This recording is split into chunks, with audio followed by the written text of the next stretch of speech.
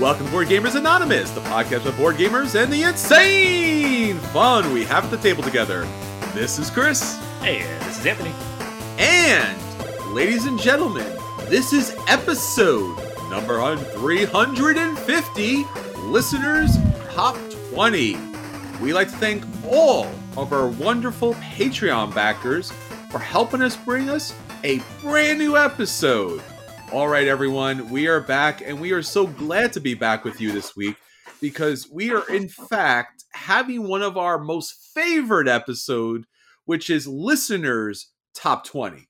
If you've listened to us at any point, usually you're listening to us talking about our top 20, 30, 100, 150, God only knows how far we keep going. But for this episode, it's your top 20. Right, Anthony?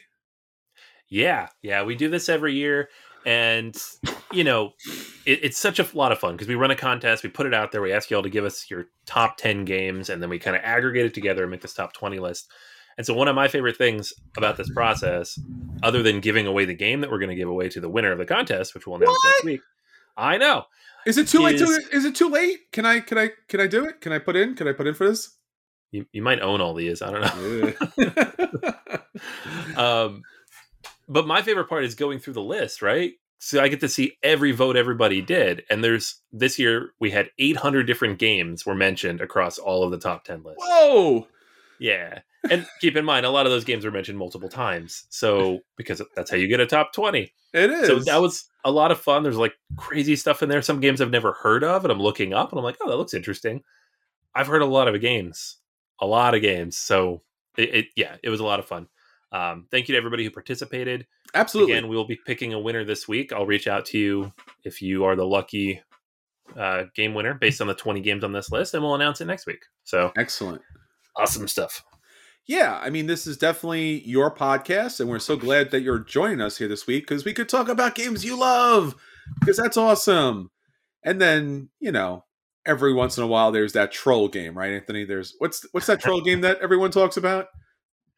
Yeah. Every year, Monopoly makes it into the top 50. I don't know.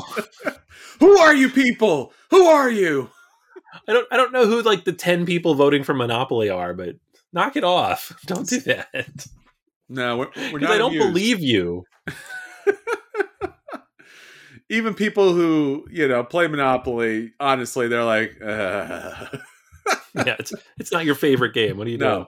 No. I don't even care. Like every once in a while on TV, you see people like they own like a Monopoly collection. It's like 500 games of Monopoly. Like, still not your favorite game. I don't care. I don't care what you did, man. Like you decided you wanted to collect something. I understand that. I got Funkos. I get it, but that's not your favorite thing. Sorry, just can't. No, not gonna do it. It's just not. You're lying. Stop lying. So that's the baseline. Spoiler alert, it's not on the top 20. Do not need to worry. No. If it made the top 20, we might have to make an executive decision. Although it might be funny if I leave it on there and just say it and don't tell Chris it's coming. I don't know. Oh, no. We'll figure it out. Oh, no. I don't. I gotta. Wait a minute. I have power to stop this podcast. I'm going to pull this podcast to the side of the road and stop this and to have a talking to you with you people. No. Monopoly, no.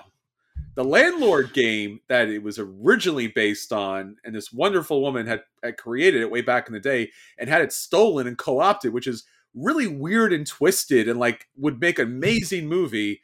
That game I would play. This one, not so much. That being said, we will get to that list in our feature review, so hang on with us. It's going to be the best list ever because it's your list. So just hang on. We're going to get there. We're getting there.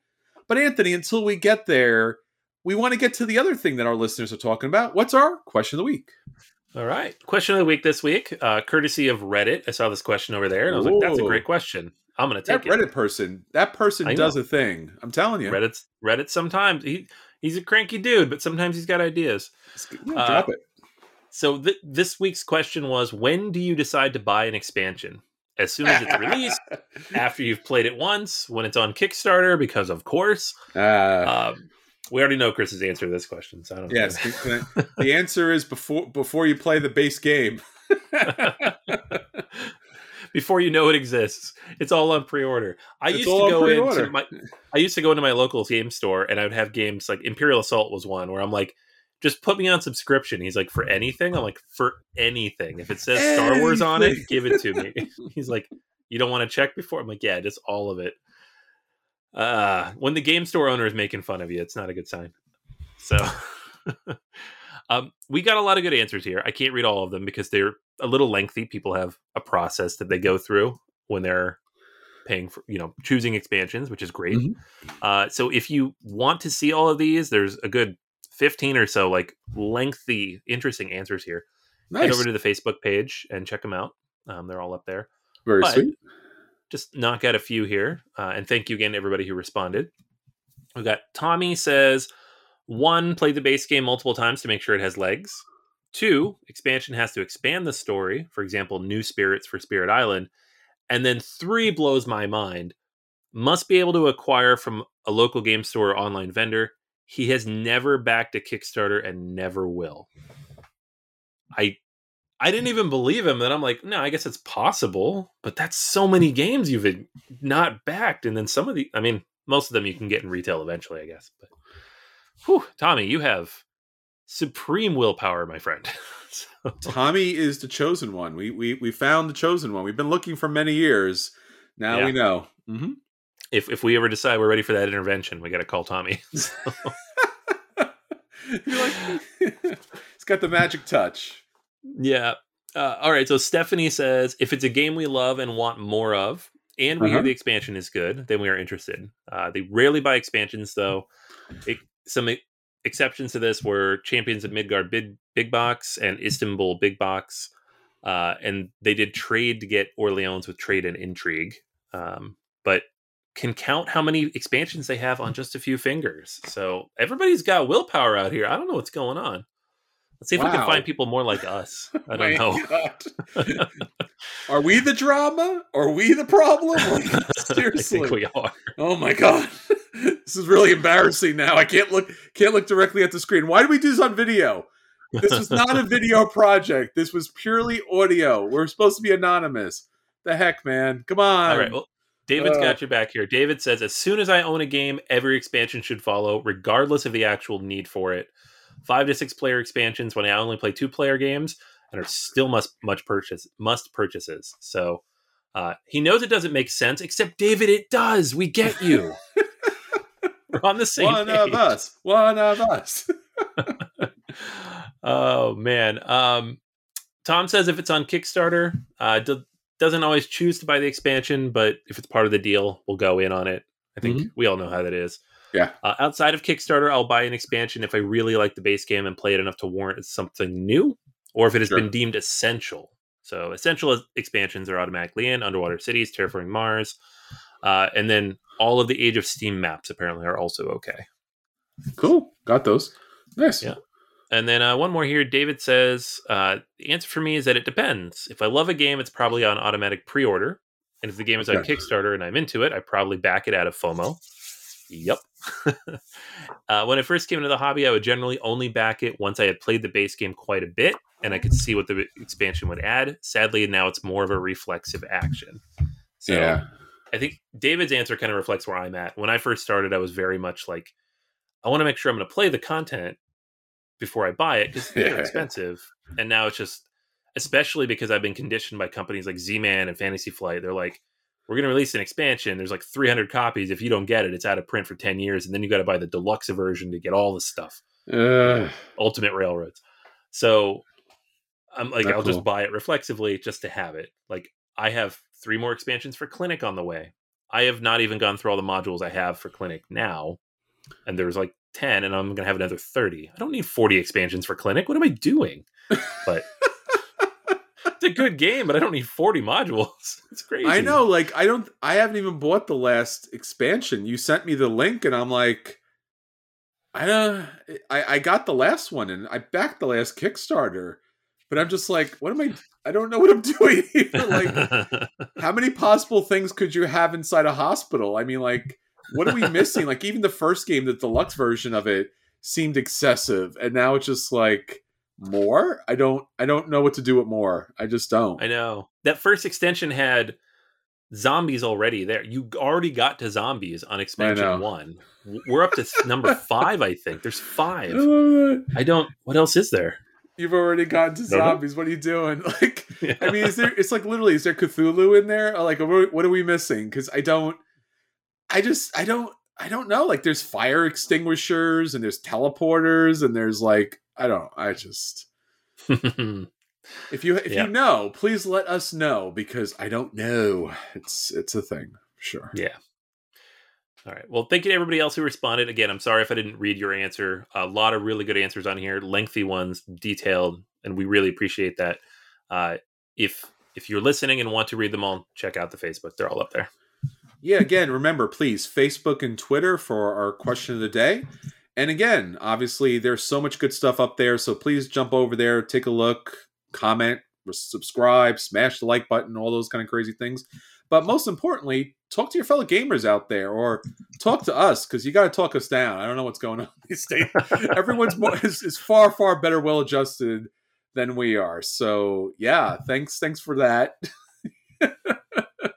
Don't feel awkward at all now. But speaking of awkward, Anthony, let's imagine a situation where, I don't know, you wanted a board game and you didn't have it yet.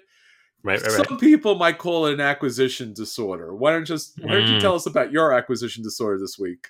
It's so much. It's been a long fall, you guys, and I'm in a new city, and there's disease everywhere, so I haven't played a lot of games, and yet more games keep showing up in the mail. And then I go on Kickstarter, I'm like, that's kind of cool looking, and I'm like, what am I doing? And I'd blame the podcast, but it would happen anyways. It would happen anyways. So, I hear you. The game this week that I'm looking at, like, oh, that's pretty cool. I might end up backing is called Steam Up, a feast of dim sum. And the reason this one kind of shot up the list is because it got a plug from Shut Up and Sit Down. Quentin was all about it. They did a preview. The game itself is about dim sum collection, and like table presence wise, it looks amazing. You have this round. It's a square board with like a round center, and then all the little dim sum. And excuse me, because I don't actually know like the specific terms for everything, so I don't want to sound stupid here. But all the little dim sum plate cover things, and they stack up, and you add all the little different types of food, which are little acrylic pieces, into the steamers, and you're trying to collect the most stuff, right? So you're quite literally building out a dim sum plate here on the central table. It's not represented by cards. It's not represented by tokens. It's little plastic bits that you stack up. It's really cute. The game itself looks to be fairly light, less than an hour. It's been a finalist and award winner in a bunch of like independent game design competitions. The designers are all new, first-time designers out of Canada, so they're not, they don't have a pedigree necessarily, but they've been shopping the game around and people played it, and obviously a lot of good things have come out of that. So it looks very interesting. So the gameplay is you are going to be playing as one of the 12 Chinese zodiac animals. Each of them has a unique ability, so it's variable player powers and all that goodness. You have the steamers in front of you, and you can feast on the dim sum that's in front of you based on the board position. So it's going to rotate around. Like I said, there's that round piece in the middle of the square, and so it moves around like a dim sum table. It's so cool. And then you're going to gain and spend the food tokens, and then they're going to go into the centerpieces. So it looks very cute. It looks like a lot of fun. I'm super interested to check this one out. So it's on Kickstarter right now. I think it's up there for another 9 days or so. If you want the little fancy 3D bits, it's the deluxe version of the game. If you get the base version of the game, it's $47, which seems not terribly insane for what you're getting. It's probably a little high, but with prices the way they are now, it's probably about right. Mm-hmm. But if you want the deluxe version, which of course you do, you're on Kickstarter, what are you doing? Back the deluxe. $63. And so that's like the spot finish on the box. You get the custom molds for the 75 little bits. They're squishy, so that's fun. You get like thicker cardboard boards for your animals. You get little meeples for each of the animals. Those are very cute looking as well. And just general upgrades across the board. So yeah, I'm super interested in this. It's really cute. It looks interesting. It's a unique theme. I love food themed games, like, but a lot of them end up having timers in them for some reason. Because they're all Yeah. about making the food, and I'm like, I don't want to be stressed out about food. It's food. It's supposed to be relaxing, right? This one looks like it's more on the latter end, so I'm going to keep my eye on this. I might check this one out. I looked at this, but again, everything, again, the gameplay I'm sure is fine, but it really is one of those games that I can't imagine if you're going to back this that you're not backing the full size super deluxe kind of version of this, just because I think it's the aesthetic of it all, right? It's just being able to stack up all the dim sum and having all the different pieces at play. So I just can't. I'm sorry. Like, again, there's certain aesthetics to games that are I think are just necessary. I just think that the game certainly loses something, and if the game is there to thematically depict something, I think you do need the pieces, and I think in this case you do, and it's just a little too expensive for that. This is just another one of these perfect Kickstarter games where it's like the animation, the artwork, it's all very good. Can't see backing it, despite, like, again, you get those stackable steamers, like these really nice wooden pieces here. And then to put the little cardboard tokens inside of them is just like, I don't know why. Why would you do that? Just like, you need the squishies. You do need the squishies. And it just plays well into the game because, just to be able to pull the squishies out of the steamer trays and just, no, come on. No. So yeah, I mean, it's just a little, again, it's one of those situations where, like, if it was somewhat reasonably priced or it wasn't on Kickstarter, the 3D components would be, and the game would be reasonably priced. But in this case, it's a little much. But it's hard, it's sad, actually. Yeah. It's hard to say too, because it is a lot of money, right? Because with the shipping, it's like $20 because they're shipping out of Canada. So it's a lot of money to get it here for the deluxe edition. You end up paying $84 total. Mm-hmm. But it is a first-time company, so you do wonder, like, sure, is that part of it? Did they expect it to be this successful when they were pricing it out? Who knows? It's also hard to know right now how much of pricing is taking into account supply chain issues in general. Like, I feel like there is a lot of inflation happening right now in the world, let alone on Kickstarter. So I don't know what's a reasonable price for a game right now, but you're right, $84. You're like, I don't know. It's a tough sell. And it's hard too, because like you said, you want it, like, Kickstarter is there too, and you want to support first-time designers, but when you're paying a lot of money for a game, it's really hard to justify that cost because you're worried that it might fall through because it is a first-time designer. So it's just that is very true. Yeah, half of this and half of the other. I don't know. Anyhow, Kickstarter that is, I guess, in some ways the opposite of this is Fantasy Flight, because they produce everything and also are kind of like on the edge of falling apart any second. But nonetheless, they produce everything and you will get it.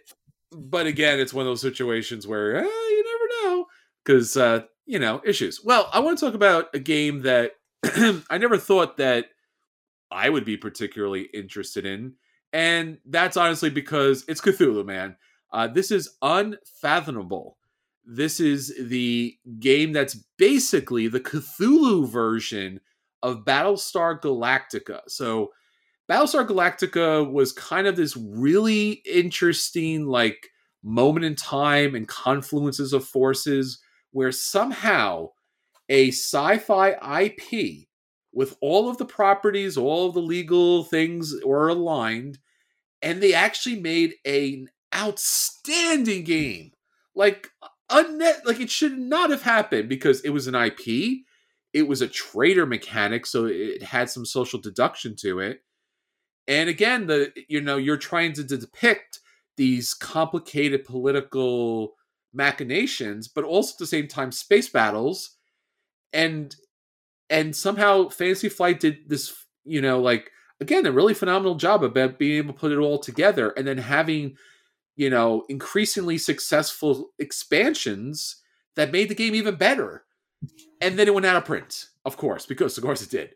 So, being that everyone is freely allowed to use Cthulhu, which seems like in some ways Cthulhu's plan to begin with, that somehow if there's enough Cthulhu in the world, it will raise Cthulhu from the deep. But Unfathomable is all about the passengers and crew of the SS Atlantica, this maiden, I guess, sail, this kind of Titanic type of ship, where it's all about this trader mechanic again, where you may be human or you may be a hybrid. You might be one of these deep one, minions that is trying to sink the ship as two of the deep ones, attack it from the outside. So again, if you ever play Battlestar Galactica, this is pretty much the same where the Cylons were attacking. But in this case, it's Mother Hydra and Father Dagon. And they're trying to take the ship from the outside. And then again, obviously, if you are one of the hybrids, you are trying to sabotage the ship from the inside so it sinks and doesn't get across to Boston. But if you're one of the humans, you're trying to save the ship and obviously all that kind of fun stuff. So for this kind of mechanic, this works really well. This is like a Studied in Emerald back in the day where it was very similar kind of trade mechanic, but the Battlestar Galactica theme, as far as like not knowing your fellow passengers so much and how they have their own kind of like, let's say is like, I wouldn't say dastardly, but they have their own agenda. Now, so it's really a fun mechanic. It's a well done production here. And again, Fantasy Flight does deliver. So Unfathomable, it's out there. Just be very careful because it's another Cthulhu game. So maybe it's like, I don't know, like Beetlejuice or Candyman. If you say it 3 times or if you produce 300 versions of it, it actually comes true. So the rule book is up, so you could take a look at it. If you've never played the Battlestar Galactica game, or if you were interested in any kind of these trading mechanics, I highly recommend taking a look at Unfathomable. All right. Yeah, this one's hard for me. Like, I love Battlestar Galactica. I really wanted them to retheme it, but this is the absolute last theme I would have asked for. And it makes perfect sense the way they did it. It's perfectly integrated. You're like, oh man, they nailed it on the theme. I don't want this. I don't want to play it. I have no interest in it whatsoever. Could have been anything else. And I would have been in on it. And that's me speaking for me, because there's millions of people who are super excited about this, and good for them. I'm glad they get a chance to play because Battlestar was amazing, but I'm disappointed because I wanted to get it and now I cannot. So. How many LCG Cthulhu things do you have? How many? Okay, but here's the thing. You're right. I don't know. I just leave it there. Everyone, just clip out where Anthony says I'm right and just use that in all your future TikToks. That's all I'm asking, right? I want to see that blow up where just Anthony goes, you're right. That's all I'm asking for in life. Simple, simple, simple. Oh, yeah. So, yeah, check out those games because, again, crazy, fun things that you might be interested in. Some are more squishy than others, but, both are from the sea. So, I don't know. Yeah, maybe one of those hybrid fish people could end up in a Steam tray. Who knows? That's possible, too. Actually, I'm giving them ideas. That's going to be the next. That's going to be the next food game. It's going to be Cthulhu based. 1,000,000%. What are you doing? No. No. Cut this from this podcast. It'll be like a sushi market with Cthulhu in the back. No, it's no good. There you go. It's where Cthulhu eats you. Don't eat fish. They're friends, especially since their friends are Cthulhu, because eventually you'll end up on the sushi market. All right, so those are the games that we want to hit the table. Let's talk about the games that did hit the table, and we'll let everyone know if those games are a buy, they should pick them up. Those games are a play, they should sit down and play them. Those games are dodge, avoid them. Those games are the dreaded burn, and they should be burned and dropped to the deepest part of the sea. Anthony, what do you have up first this week? All right, so I got out to the table and worked my way through Kokopelli. This is a game from Stefan Feld. It was on Kickstarter sometime last year, I think. It was, yeah. From Queen Games. And it was like they ran their big, huge, give us $400 for all Stefan Feld stuff. And then like 2 months later, they're like, also, we have this other game that we did not deluxify at all. But if you want it, here you go. It was fantastic. I was like, what are you doing? Why? I just threw money at you. I have no more money to throw at you. I know. Yeah. And so I backed it because I was getting all things Stefan Feld. They've broken that now, so they're going to save me money in the future. Like I wouldn't. Well, we'll get to my review on Cocopelli, but it was very much it's Stefan Feld, so I have to back it, and that's why I backed it. No, right? I didn't even know what it was. Right. So gameplay. Let's talk about gameplay because that's the point of the game, right? There are 16 different types of cards in the game. Right. Yes. These each represent ceremonies. So there's 16 of them. You're going to play with 12. And each of those 12 ceremonies is going to have cards that you're going to put into your deck, along with some Cocopelli cards, which are wilds. Right. So you shuffle up your deck and have 36 cards in your deck. And then you are going to draw 5 to start. Mm-hmm. But in the future, if you want to draw cards, it's an action to do so. On your turn, you have 2 actions, 5 options with which to do stuff. And so you can draw cards, start a new ceremony, which means placing a card down for the first time. As long as there is not already a ceremony of that type in your play area. Your play area, and this is interesting, you have a player board in front of you with 4 spaces on it. But your play area also includes the 2 locations on either side to the left and the right of you. So you can play cards onto your opponent's boards. You can't start a ceremony on their boards unless you have a special power in play, but you can play cards over there, which there's reasons you might want to do that. You can also play cards onto existing ceremonies because that's how you complete the ceremonies. Or you can cancel a ceremony if you decide you don't want the cards out there anymore. So you basically are just cycling through your deck. You're trying to get these cards out. You're trying to complete different ceremonies. When you complete a ceremony, which is placing 4 cards on it, you will score points based on the ceremonies in the middle of the table. So you have all 10, 12 of those ceremonies that are out there, depending on player count, and you'll have victory points stacked on top of them. So the first person to complete one gets 4 points. Second person gets 3. After that, you get 1.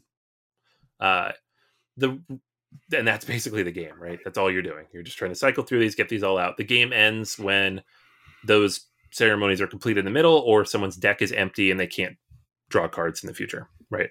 So if they get through all 36 cards.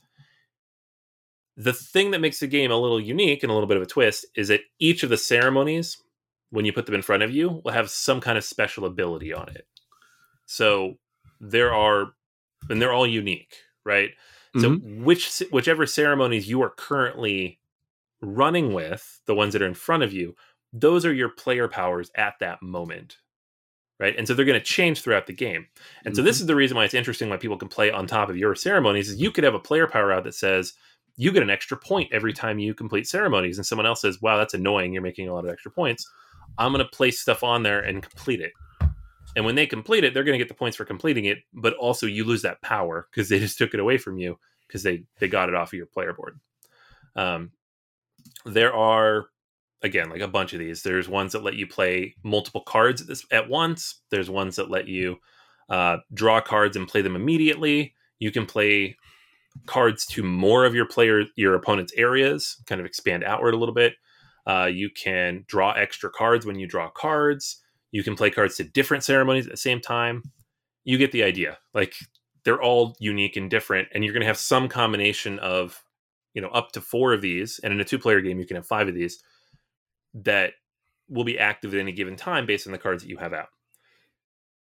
And that's where all the strategy comes in, right? But the thing is, because you're drawing cards from a deck, you can't always control which ones are available. Other people can take them away from you. You could plan for 2 turns in the future, and then all of a sudden it's gone because someone else is like, I'm going to throw a couple wilds on that, and now you're done, and I took your points. So that's fun.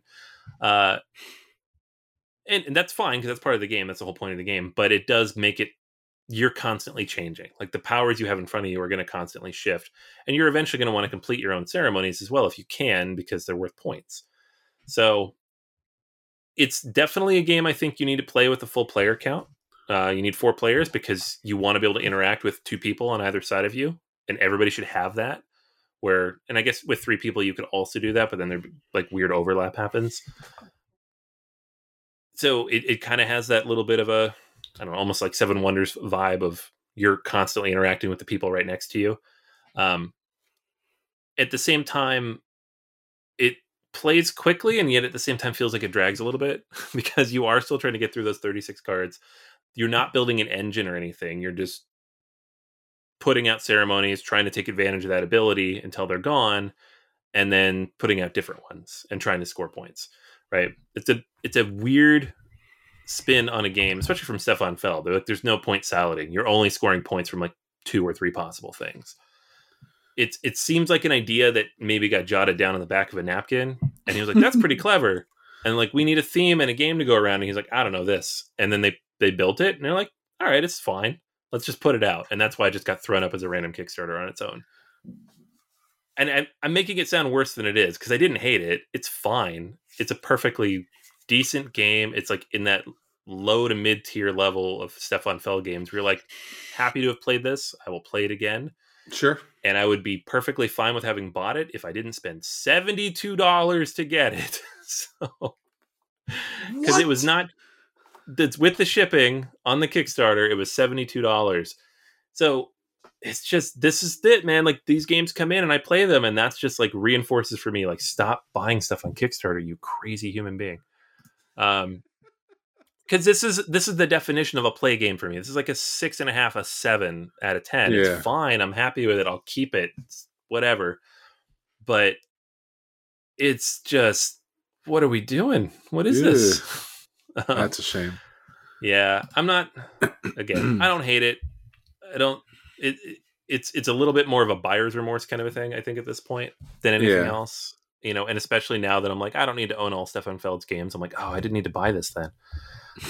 So I do wish I had not purchased the game, but I don't hate it, and I will play it again, and I'll hold on to it because I think it's a game I could play with the kids. Like, it's pretty simple. Each card, you need to read it once, and then you know what it does. And they do have symbols on them to kind of help you out, and it does have some clever ideas in it, which are fun to play around with. And I think because there are more ceremony types in the game than you will play with, you know, you have 16 and you're only going to play with 12 or 10 in a 2-player game, then it becomes, there's a decent amount of replayability to it. Sure. Right? Like I could easily see somebody sitting down and playing this and coming out and being like, this game's fantastic. I just didn't feel that way. Like I didn't feel like I got quite enough out of it. So there you go. That's Cocopelli. Yeah, it's Cocopelli. It's a play. I don't know. It was crazy expensive though, so not worth it. Not worth the money. Well, maybe it becomes one of those games that, since it was Kickstarter, that so few people get it, that becomes like incredibly, expensive and hard to get later on. Because, like you said, there are those expansions in games where it's like, as we see with a lot of Grail games, they're usually not as good as advertised. Like they built a mystique and a lore around them, and they're fine. They're just fine. Like you said, they're like a 6 or a 7 kind of situation. I remember seeing this and actually being kind of annoyed because it was one of those things, like you said, this was after their super big, Kickstarter that came out, and they're like, and we want another $72 from you. Yeah. And I was just like, but this one has nothing really upgraded, so why are you doing this? Like, please don't make me buy a game like this. So, yeah, no, but it's Feld. I mean, Feld has such a good track record that it's hard to believe that it actually wouldn't go well. So, I don't know. Yeah, game's fine. I mean, again, I don't want to oversell my reservations here. Like, I'm perfectly happy with it for the quality and weight of the game, and it's honestly what I expected. I just think at this point in my collecting, I'm done with this type of like meh game that I pay out too much money for, right? It's too much money. And like the Kickstarter upgrades were like a game trays thing, which I'm going to remove because stuff doesn't really fit in it properly. And then the acrylic Cocopellis, which are nice, but I haven't actually quite figured out what they're for yet. So, Jeez. And there was an expansion that came with it. I have not played with that, so I don't actually know what that adds to the game, which hopefully, adds even more variability. That is the one thing the game has going for it. It has a lot of variability and is a clever mechanic. It's just, there's no other game built around that mechanic. That's all you're doing is with the cards. And it just, Gotcha. It just didn't quite do enough for me. All right, so that's everything that hit the table this week. Now on to our feature review. Our feature review this week is, again, our favorite feature review because it's your favorites, our listeners' top 20. So with that said, Anthony has tabulated, retabulated, shook it up and down, spun it around like a top, and rolled a d20 multiple times. And Anthony, what is our listeners' top 20? Yeah, so here we go. We got 20 games. Again, we take all of your top 10 lists. We weight everything based on where you place them in your top 10s. We add them up. We spit it out, and this is the list we get. There is some combining done here. I'll mention it when it happens, but certain versions or editions or iterations of games, people will sometimes specify with or without a certain expansion. They tend to get clustered together. But there are other times when we do separate it out, and we will make sure to let you all know when that happens. But number 20 on the list is one that has been mentioned to us several times in comments because we comment on it frequently about the issues it had on Kickstarter. And that's Barrage from Cranial Creations. And I did finally play this with my gamer friends back in Pittsburgh like a month or so before I moved, and it is very good. Like playing it properly, understanding what I'm supposed to do, and not having a bunch of broken pieces in the box. Good game.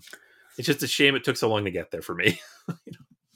Well, I remember playing it for the very first time with all the broken pieces and really bad rules and everything else, and I liked it.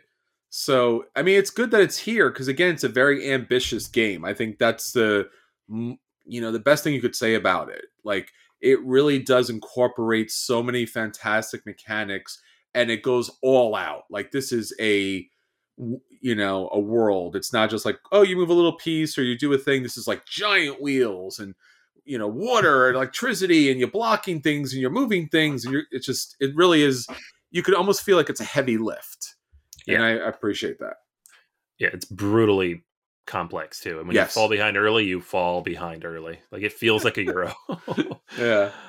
All right. So number 19 on the list, this is one where I kind of combine things a little bit. Pandemic Legacy. So sure. For the most part, most people said season 1. Some people referenced nobody said only season 2. Some people said season 1 and 2. And I think one person might have said season 0. But for the most part, we'll just lump them together. Pandemic Legacy, emphasis season 1. That seems to be the consensus favorite.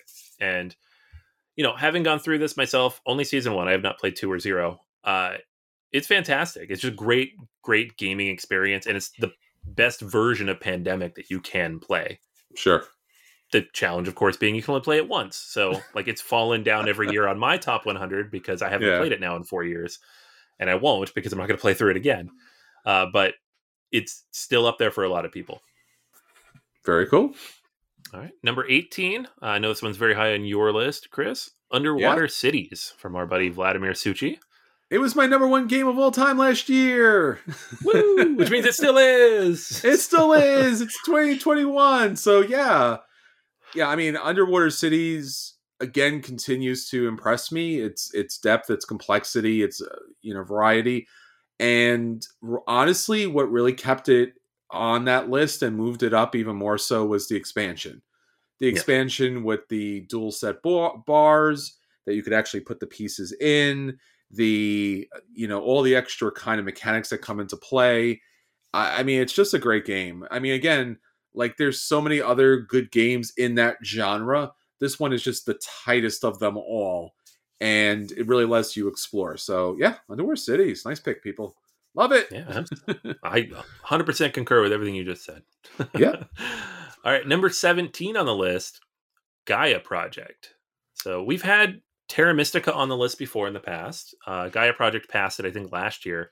And now Terra Mystica is not on the list, but Gaia Project still very much is. And I think there's a lot of reasons for that. It's a very Sure. finely tuned, well balanced game. Terra Mystica, obviously, famously kind of out of the box, not super balanced, but still interesting. Sure. Gaia Project's solo mode is just one of the best solo modes in a Euro game period, which don't shake a stick at that. That matters a lot because these games are hard to get to the table. So if you have a really good solo mode, more people play them more often. I personally haven't played this multiplayer in 3 years, but I've played it solo 2 or 3 times a year over that time. Nice. So that's why it's still in my top 20. It's a fantastic game, and the way they tweak it and adjust it and optimize it with the new theme is perfect. Yeah, it's always been hard with that game because I love the world building in Terra Mystica and I love the artwork, and both of those things are kind of missing from the Gaia Project. And yet at the same time, the Gaia Project is just mechanically better. I don't think there's any debating that. No, it solves the problems that Terra Mystica has. Yeah. Even if you don't think they're problems, you're like, well, this does it better. And I'm sure there's plenty of people out there who listening to this be like, no, Terra Mystica is a better game. And I'm like, you're not wrong because this is all subjective. But yeah, a lot of people see Gaia Project as a better game. And we have a couple other things on this list we're going to have that same conversation about. So it comes up. But yeah, Gaia Project, fantastic. Number 17. Nice. Number 16 on the list. And this is another one where the original game was on our list in the past and now no longer is. Seven Wonders Duel. So the 2-player only version of Seven Wonders is up here at 16. Seven Wonders itself fell down a fair bit. I think it was in the 40s. So yeah, what do we think? This is one of my favorite 2-player games. Oh yeah, it's one of my favorite 2-player games too, and it's had 2 expansions, and I really do feel that both expansions are very good. So it's one of those weird situations. I guess the only thing is, just in generally, like 2-player games inhabit a very interesting pocket of the universe where they just don't get the exposure that all the other games will, because it's not a game night game. It's not a bring the people together. This is a 2-player situation. It's a head-to-head. It's a little more aggressive, which for, Euro games, you typically don't really involve as much. So I like the expansions a lot, the second one in particular, and I will always play this game. The expansions, I think, just add so much more to the game than we've had previously. But no, I'm not surprised. I'm not surprised at all that it's this far back. Because again, it's just that very niche kind of situation where 2 players who can really play. Yeah. Seven Wonders Duel is not a game that you could just throw random cards at the table like they do currently with the Architect version that just came out. Yeah, it's true. Yeah, this is very much for gamers to play in between other games. Yes. Number 15 on the list, Teotihuacan. So the epic pyramid building game from Tashini, which had another new expansion come out sometime in the last 6 months. I haven't played it with it yet because moving. But it's sitting here somewhere. And so at this point, this game actually has a lot of content. There are 3 or 4 expansions in. Yeah. You have variable player powers now. You have multiple different solo bots. You have sideboards, additional temple tracks. It's like not a lot of Euros get this much expansion. And here we are with this game now, which is just sprawling. I'm actually kind of surprised because, again, it's one of those games that it seems like it had its day. And they went on to make other tea-themed games, but since this game is still so active and dynamic, it's almost like sucked the energy away from anything else in their collection. Yeah. There's been 2 other ones since this one, Trismegistus and then Takinu, and they're both good games. Yeah. Takinu in particular is a really good game, and it just kind of came out and faded away pretty quickly. Yeah. And it's a shame because I think they're both solid. I always thought Trismegistus needed an expansion. I only played it once because it came out during the stupid COVID. So, but Teo is still one of my favorite games of all time. So I'm glad to see it up here. And I think it does a good job. Nice. Number 14, favorite of mine, infamously not a favorite of yours, Feast for Odin. Uh-oh. We had a long conversation. Go to YouTube. go to YouTube, look up Board Gamers Anonymous, Uwe Rosenberg, and there's a good 20 minutes of that video dedicated to 3 games. Feast for Odin. And strangely enough, Feast for Odin takes about the same amount of time. It's like hours to play the game because the pieces are double-sided and they don't make any sense how they're shaped. So okay. Watch the video. And the funny thing is, people don't really defend me on this one. They're like, yeah, I don't know, I could take it or leave it. The one they defend me on is Newsfjord. They're like, Chris, you're insane that you don't like Newsfjord. You're crazy. That's not on our list, but watch the video. It's fine. It's fine. It's a generic game. It's a generic Uwe Rosenberg game. That's all it is. We got a video. Now, if you want to plant some vegetables in Iceland in a greenhouse, then there you go. See, we didn't have people shooting off in the comments about how we're wrong about that one. They're both the same game. They're both generic Uwe games. They're like Uwe. They're like basic Uwe games. That's all they are. No one's going to remember those games when they disappear. That's all I'm saying. I will. No. Where are my tiny little metal coins? Tiny metal coins. Yeah. All right, moving on. Number 13, PAX Premier 2nd Edition from Cole Worley and Worley Good Games. This is just a fantastic reimplementation of an old game. Like, the old game was inaccessible. It was hard to learn. It was in a little tiny box. It just, not many people had it. Not many people played it, and it was difficult to get out. The 2nd edition just fixed everything. Beautiful artwork, beautiful cloth board, all these little monolith things you put out there as the roads and the troops. Just fantastic game all around. Yeah, again, it's another one of those games that the way that how they brought that game back out really did some good, right? A solid good. It was the game of the moment for quite some time, and it did get a lot of play out there. And it's just one of those situations where I'm really glad that I had the opportunity to play it, because I wouldn't have played it otherwise. And I really enjoyed it. It's a very dynamic, challenging game. So yeah, absolutely. Yeah. And one of the things I think it does best, and we're seeing this more and more in games in general, is it treats its theme with respect. A lot of these games are like, oh, there's a war, let's take that, and there's these factions, and then they do these cool things. And more we're kind of coming to the conclusion, like, that's not really okay. Like, you need to do the research and build the characters in the world or whatever it is you're doing with respect. And PAX Premier really does that. So it's true. Number 12. Man, why has Agricola got to beat Feast for Odin, guys? I'm telling you, because the people have good taste. They have the taste. The people have spoken. Agricola! There's like a 10-point difference, by the way, in the voting. So I think the people are just like, they're the same. No. No, come on. Agricola is his magnus opus, right? I mean, it is sustenance farming. It is misery farming. Yes. I agree. It's misery farming. I totally do. It's like those people who eat those super hot peppers or hot sauce kind of situation. It's like you are in a bad spot, and you have to literally, I guess, figuratively dig your way out of it, because like you are plowing those fields by flipping tiles and such like that. But you are plowing those fields. You're planting those grains and vegetables, and you have all your animals out there, and you're trying to feed your family. Otherwise, the world feels like it's coming to an end.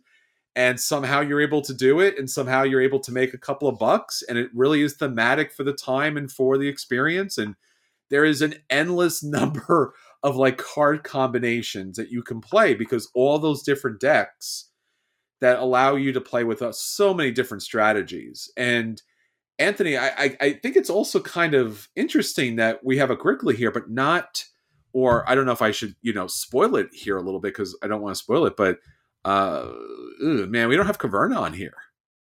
We don't. No. Yeah. It's funny because Caverna came out 8 years ago, and it shot up, and people were like, oh, this is Agricola refined and better. And then over the years, it's kind of faded back a little bit and a little bit and a little bit. And Agricola just stayed exactly where it was. Like, true. Didn't get up, didn't go down. It's just like, it's steady running.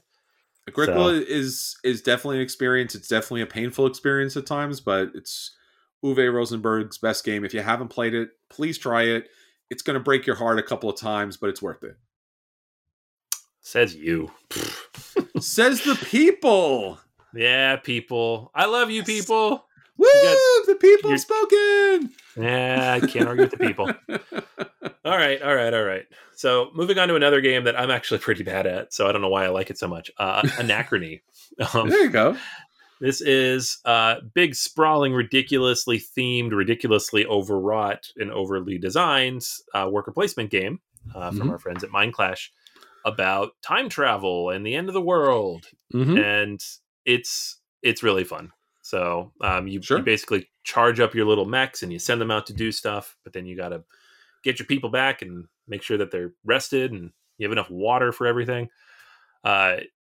Obviously, the centerpiece of this game is the time travel mechanic, which is such a simple thing, but every time someone sees it for the first time, they're like, that's so clever. It's not even that clever. It's just no one else thought to do it. It's cool. Yeah, Mindclash does thematic gameplay. Just they go all out. They throw everything in the kitchen sink in there. And here, with the miniatures, that miniature expansion really ups the game. And I'm usually not that kind of person that's advocating for boxes of plastic, but it really does a good job of making you feel like you're in an otherworldly kind of situation. I prefer Tricarion, but Anachrony is great. I own it as well.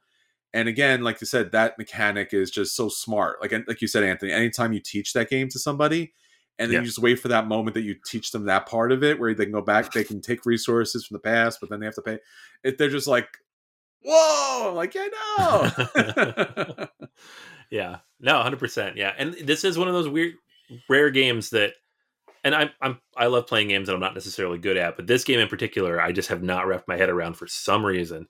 Sure. And I will still sit down and play it every time it hits the table because it's just like, it's an experience, you know? All right. So number 10 on the list, it's another kind of classic game that's just always right here. Steady running. Orleans. And this is one where some people put in specific expansions that they like. Trade and Intrigue pops up a lot. Yeah. But I kind of lump them together because Orleans is Orleans, and the version of it you play is still part of that core game. So, it's not like someone said Altiplano and I threw that in with Orleans. That's a different game, and it's not as good. No, not at all. Cute llama, but not as good of a game. So, bag building at its best. It's got that, medieval French artwork, which is still unique. No one else is doing it that way. I don't own this anymore because I just never got it to the table, but I would still play it if someone's like, we're playing Orleans, I'm like, I'm all in. Let's do it. Yeah, I really like this game. Again, it's one of those kind of very subtle kind of pleasures in board gaming that it's so refined and it's so engaging each step of the way, because the bag pulling kind of mechanic, which obviously you've seen a lot more games now, but that one is just such a nice, clean, the board, what you're going to have an opportunity to take an action with. There really isn't any major big twists and turns. Obviously, what happens that year, that little mini deck kind of, gives a little twist, but never really throws the game. So it's very fine. It's very straightforward, interesting game. The only thing I will say is that it needs an expansion, or at the very least, you need to have more technologies. If you play the base game without, at the very least, the additional technologies, it becomes a rail game. Like, there is just certain actions better than others. There are certain ways to win the game. But despite that, it's a phenomenal game. It really is. It's the best game that, at least in my opinion, Tasty Mitchell Games ever put out. So, yeah, big fan of Orleans. Yeah, I would agree with that. Like, Yokohama being a close second for me, personally. Sure. All right, number 9, Viticulture. This is another one of those games that's just been up here on the list for a very long time. Stonemaier Games put this out way back in the day when they were just getting off the ground. It's a tiny little company before they became the maker of 2 games still to come on our list. So it's wine growing, it's wine selling, it's wine buying. I I like this game. I always liked this game, but it's another one of those games like Orleans that it just didn't hit the table for me in Sure. terms of like that kind of entry weight worker placement game. And it's not the theme. Like I have Vinos. That's one of my favorite games of all time, but Yeah. that's a much heavier take on wine growing. Hmm. So yeah, I don't know. But it is one of those games in the worker placement category that really clicks with a lot of people, and especially people who don't like traditional board game themes. Like non-gamers are all about this thing. Yeah, I think this kind of goes back to the Agricola situation where there are so many action spots that you want to take that you can't possibly take in one game. So when you get your family of workers out there to the vineyard, there's that spring, summer, fall, winter mechanic, and you have to save up people, even though each spot is like almost incredibly necessary to win the game. And then you throw in that giant deck of like different cards that kind of really upend your time on the vineyard, all these different guests that come in and kind of give you different radical player powers. It's fun, but it is very kind of swingy. Those Yeah. cards really do swing the game dramatically, in a fun way, but also in a crazy way, and also with Stonemeyer's kind of like you have to like race down the track so the game can continue to going for a long time Yeah. based upon how everyone else is doing. But just that simple mechanic of aging the wine, moving down that little glass, I guess not necessarily a marble, but just that little glass piece so that you could see it age. You can combine the different ones. It's just a very smart, complete game. The Essential Edition, the Tuscany Edition, I think are the required editions in this game because otherwise, it's a little overly chancy and again swingy, but it does tighten up with the later editions. So I know this is a big game for a lot of people, and it's not surprising why. Yep. Absolutely. Mhm. Next up on the list, similar category. In terms of games, it reaches a wider audience. It's more Sure. accessible. It does a lot of things that we're familiar with in the hobby in terms of mechanics, and it does it in a way that's Yes. very accessible to a wide audience. And Hmm. that's Wingspan, also from Stonemaier Games. Yep. Uh, it's, when it first came out, people compared it to engine builders like Terraforming Mars or something. But at this point, it's probably sold 3 times as many copies as Yeah. Terraforming Mars. So Sure. we should probably be comparing games to Wingspan. Uh, it's it's just a phenomenon of a game, and mechanically speaking, it never clicked for me quite as much as Hmm. some other people. But expansions, additional content, different ways to play the game, some of the errata over the years has definitely tightened up the game a lot. Sure. It's one I definitely want to revisit because I feel like it should be higher on my list personally. I just have not played it as much as I should have since it first came out. Yeah, I mean, there is those problems. I remember even like being in Jamie's like Q&A section where they're like, "Hey, if I put these two cards together, I win the game because they're feeder cards for each other." And Right. he's like, "Yeah, that's probably true. That's probably right." And you're just like, "Oh no." And I have played that game so many times where you feel like you're playing perfectly and you're managing everything so well, and then someone has like stack a card underneath your bird card if he does a thing, and then it's like rising, and you're like, that doesn't seem right. But again, like you said, there's been upgrades and changes. The expansions allow different things to happen, so it's not just a one kind of card strategy. So yeah, I think the European edition or European expansion is essential to this. The Oceanic I haven't played yet, so I'm Mm-mm. not too sure how much more that adds with the nectar and things like that. But it is an incredibly solid, smart, interesting, engaging game, and it has honestly thought everything out. And I think that's the thing people appreciate about Wingspan is like every element of the game down to the dice tower is thematically kind of appealing. The bird facts is amazing. So yeah, Wingspan. You and I went back and forth on this, like the over under. I think it's still growing. I think we Yeah. haven't seen the end of Wingspan. No, definitely not.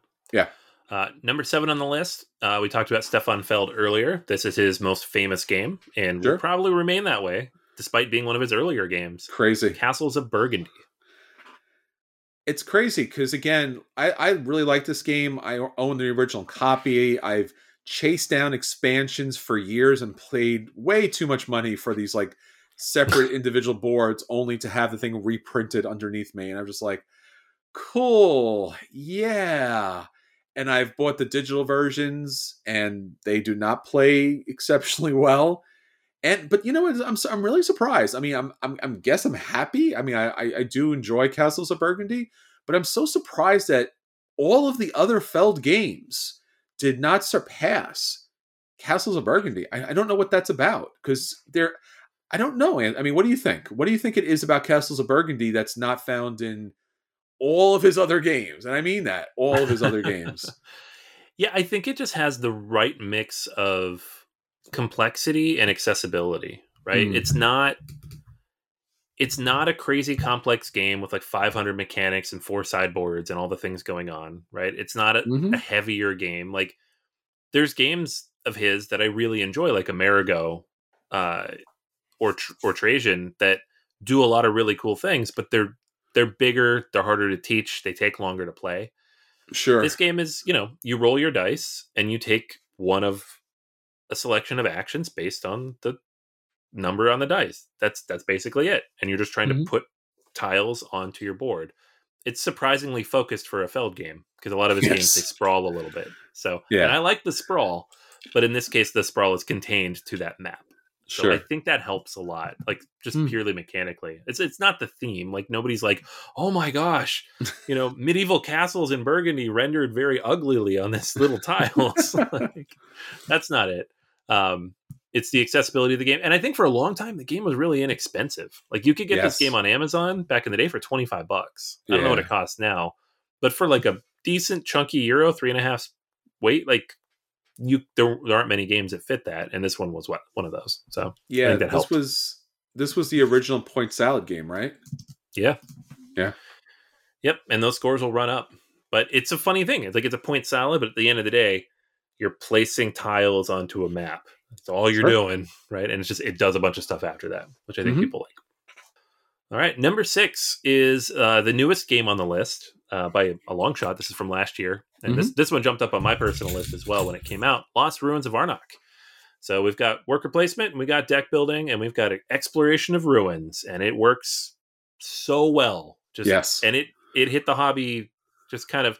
It dropped in the middle of the pandemic, so a lot of people were playing this solo, and then once people started to get it out and play it with each other, and especially once it went up online, where you could play it online with other people, it just kind of exploded from there. People were like, oh my gosh, this game's actually really, really good. It all player counts. And now that expansion is like one of the most anticipated things of the year. I'm not surprised to see it jump up so high. Like it did for me. It might even be a little higher on my list now than it was last year. Sure. And it's one of my favorite solo games in this genre. Like just deck builder, worker placement type of Euro game. It's so much fun. Yeah, I think the expansion is going to rocket it. I think, like you said, it came out during the pandemic. I feel like in a lot of ways it was the best game of the pandemic. I'm just saying that without thinking about any other game, but that was the game that came out and like everything was good about it. Like just everything was good. It wasn't as exceptional as some of the other games, but everything about this game was good. And now that they have the expansion with that asymmetrical player powers, I'm just like, of course you did. Because that makes sense and stuff like that. So, all right. So number 5 on the list, and we're getting some familiar stuff here, is Scythe. We've talked about Scythe like 400 times on this podcast. I have not played this thing in years, and my copy is actually not even in my main room here. It's in the basement. I still want to get back to it, but it's just have not had the people with interest, and my own interest has waned. So I'll let you speak to it, because I think you like this game a lot more than I do. I don't know if it was at least my number 2 at some point. I actually have it right over here. Scythe was a like really well done Euro game that had some kind of battle mechanics, and that was a major plus and a negative at the same time, but it was so well done that it was like a Nolan movie. Like, even though it had plot holes in it, somehow it was still like fantastic. And then they added the 2 expansions, which neither one of them, like, I feel like elevated the game. Like, oh, cool, 2 more factions. Love having more factions. Totally down for that. Airships, excellent. Not as exceptional as I thought they were going to be, but fine. And then they came out with Rise of Fenris, and I was like, okay, this is a great game now. Like, this is like, no questions. The fact of the customization of your faction and the additional factions that come in that kind of game and how radically different they are from each other, it really upped the game to the next level. So again, and I would say this to you, Anthony, I know I've said this to you several times, if your love of Scythe has waned, if you do have a copy of this, I know it's expensive, you're right, the writing inside of it is not great, the storytelling is not great, but the mechanical components to Rise of Fenris with Scythe is exceptional. I read through every page of that. We played at the game night. I was like, and then you actually play the game and you're just like, oh my goodness. And then again, like going back to Charterstone, which was supposed to be this game that you played once, like a legacy style game, and then you could play it afterwards. And nobody wanted to play that game after they played it the first time. This game, once we played Scythe and we ran through the expansion as far as like the content, the legacy content's concerned, the pieces that continued with the game really made this game a much better game. So no doubt, no surprise, number 5. Awesome. Yeah. Someday I'm going to get back to it. It's going to happen. Someday. Number 4, Spirit Island. Yeah. I'll just say it. Best cooperative game out there, period. With the expansion content, Jagged Earth, just elevating that to an entire different level. And yeah, it's just one of my favorite games of all time, has been up there since it came out, effectively. And I played a bunch like the few months before I moved out of Pittsburgh. It kind of hit the table a lot. So just kind of rediscovered my joy for this game. And there's so much replayability, especially if you have the expansion, because you have dozens now of different spirits and different combinations of them. Just a fantastic game. Excellent. Totally agree. Number 3, Gloomhaven. This was higher on, I think, both of our lists at one point, but it's one of those games that it's so much content. It's like when someone says you can have as much ice cream as you want. And so for the first 20 minutes, you're like, yeah. And then eventually you're like, I should stop. And then eventually you're like, I hate ice cream. I don't want any more ice cream. Really do. That's Gloomhaven for me. Like, it's for me I too. Still have it. I've only through like 25% of the content even, and I just still haven't gone back to it. But yeah, it's brilliant. It's a brilliant game. It's messy. It's not the cleanest thing in the world, but that's what makes it so brilliant. It's a lot. It's a lot of game. It's a lot. Number 2 on the list, Brass Birmingham. Mm-hmm. Specifically Birmingham. I think 2 people said Lancaster, and Brass Birmingham still had a ton of votes. So it's funny, like what a handful of tweaks to that game did for it. And a beautiful rendition of it as well. Like fantastic artwork on the board, fantastic updates to everything in the box, the poker chips, all of it. Fantastic. The iron clays, I should say. Yes. But the beer mechanic combined with the way the exporting of everything works now just makes Birmingham, just one of the all-time great Euro games. Brass was already good. Birmingham took it up a notch. See, I'll take it a step further. Like the first time playing Brass, our friend Dave dragged me to the table to play this thing, and I almost hated it at every moment. The production was honestly one of the worst, if not the worst productions in a mainstream Euro game that I had ever seen. I mean, go back, please take a look. You would be shocked how much better it is now than it was. And it was one of those situations where like you're playing the game and you're taking out debt in order to do something, and you're like, this doesn't feel good, right? I don't like the idea that literally like I have to lose in order to hopefully kind of win. And I was just like, I don't ever want to play this. I'm done. I said I played this Brass game, and this Grail game never needs to be played again. And then Lancaster and Birmingham came out, and I'm just like, oh, this looks so much better. I wonder if there's any kind of small tweaks. And Lancaster was fine. I'm like, oh, this is good. And then Birmingham is like, oh, no, this is probably one of the best games of all time. How did you do that? What the heck, man? I don't know what's going on here, but yeah, I'm down for that. I don't know. I don't understand how they did that, but it's great. It's like on paper, it doesn't look like that many changes, but then you play it and you're like, it's so good. What happened? Yeah, the variability of where the markets kind of show up and the addition of beer in the game, it just adds so much more to the game. And again, the card mechanic and how you build everything out. I mean, it does. If you're like a hardcore Euro gamer and you play brass, you're like, why is other people using my stuff? Like that doesn't really feel great. They're taking stuff off my stuff. But then once you kind of get in the flow of it, you're like, that's how you start building the game. You want your stuff to get flipped. You want people to use your stuff. And the Birmingham with the changes in the beer and stuff like that, it's a great game. Like it's one of those things, it's one of those games you always want to play it no matter what you're doing. It's just like, it's going to be a modern day classic again somehow. I don't know how they did that. Yeah, I know. And the app is fantastic, by the way. That also came out during the pandemic. So yeah. Number one was also number one last year and possibly the year before. People keep saying this game is on the decline. This year especially, they're like, oh, Ares Expedition is going to kill it.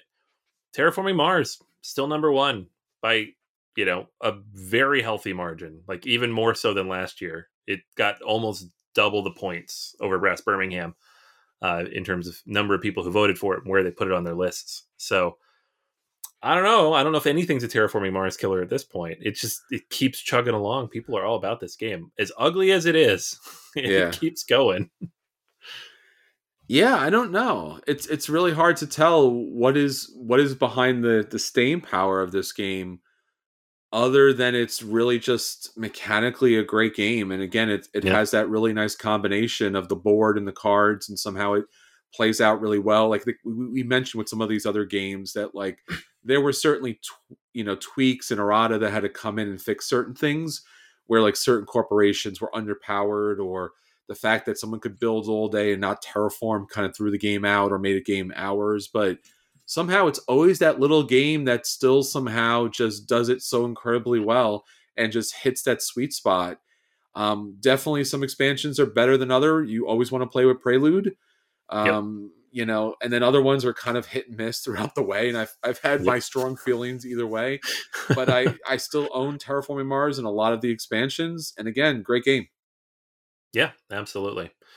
So just quick mention, we had 8 games fall off the list from last time. 7 Wonders I mentioned, Marvel Champions, Great Western Trail, Clank, Azul, Root, Quacks of Quedlinburg, and Concordia, which was number 4 last time. This time, I believe, was number 25. Wow. So that one fell down a lot more than I expected, especially with the app just coming out. So. Sure. Interesting.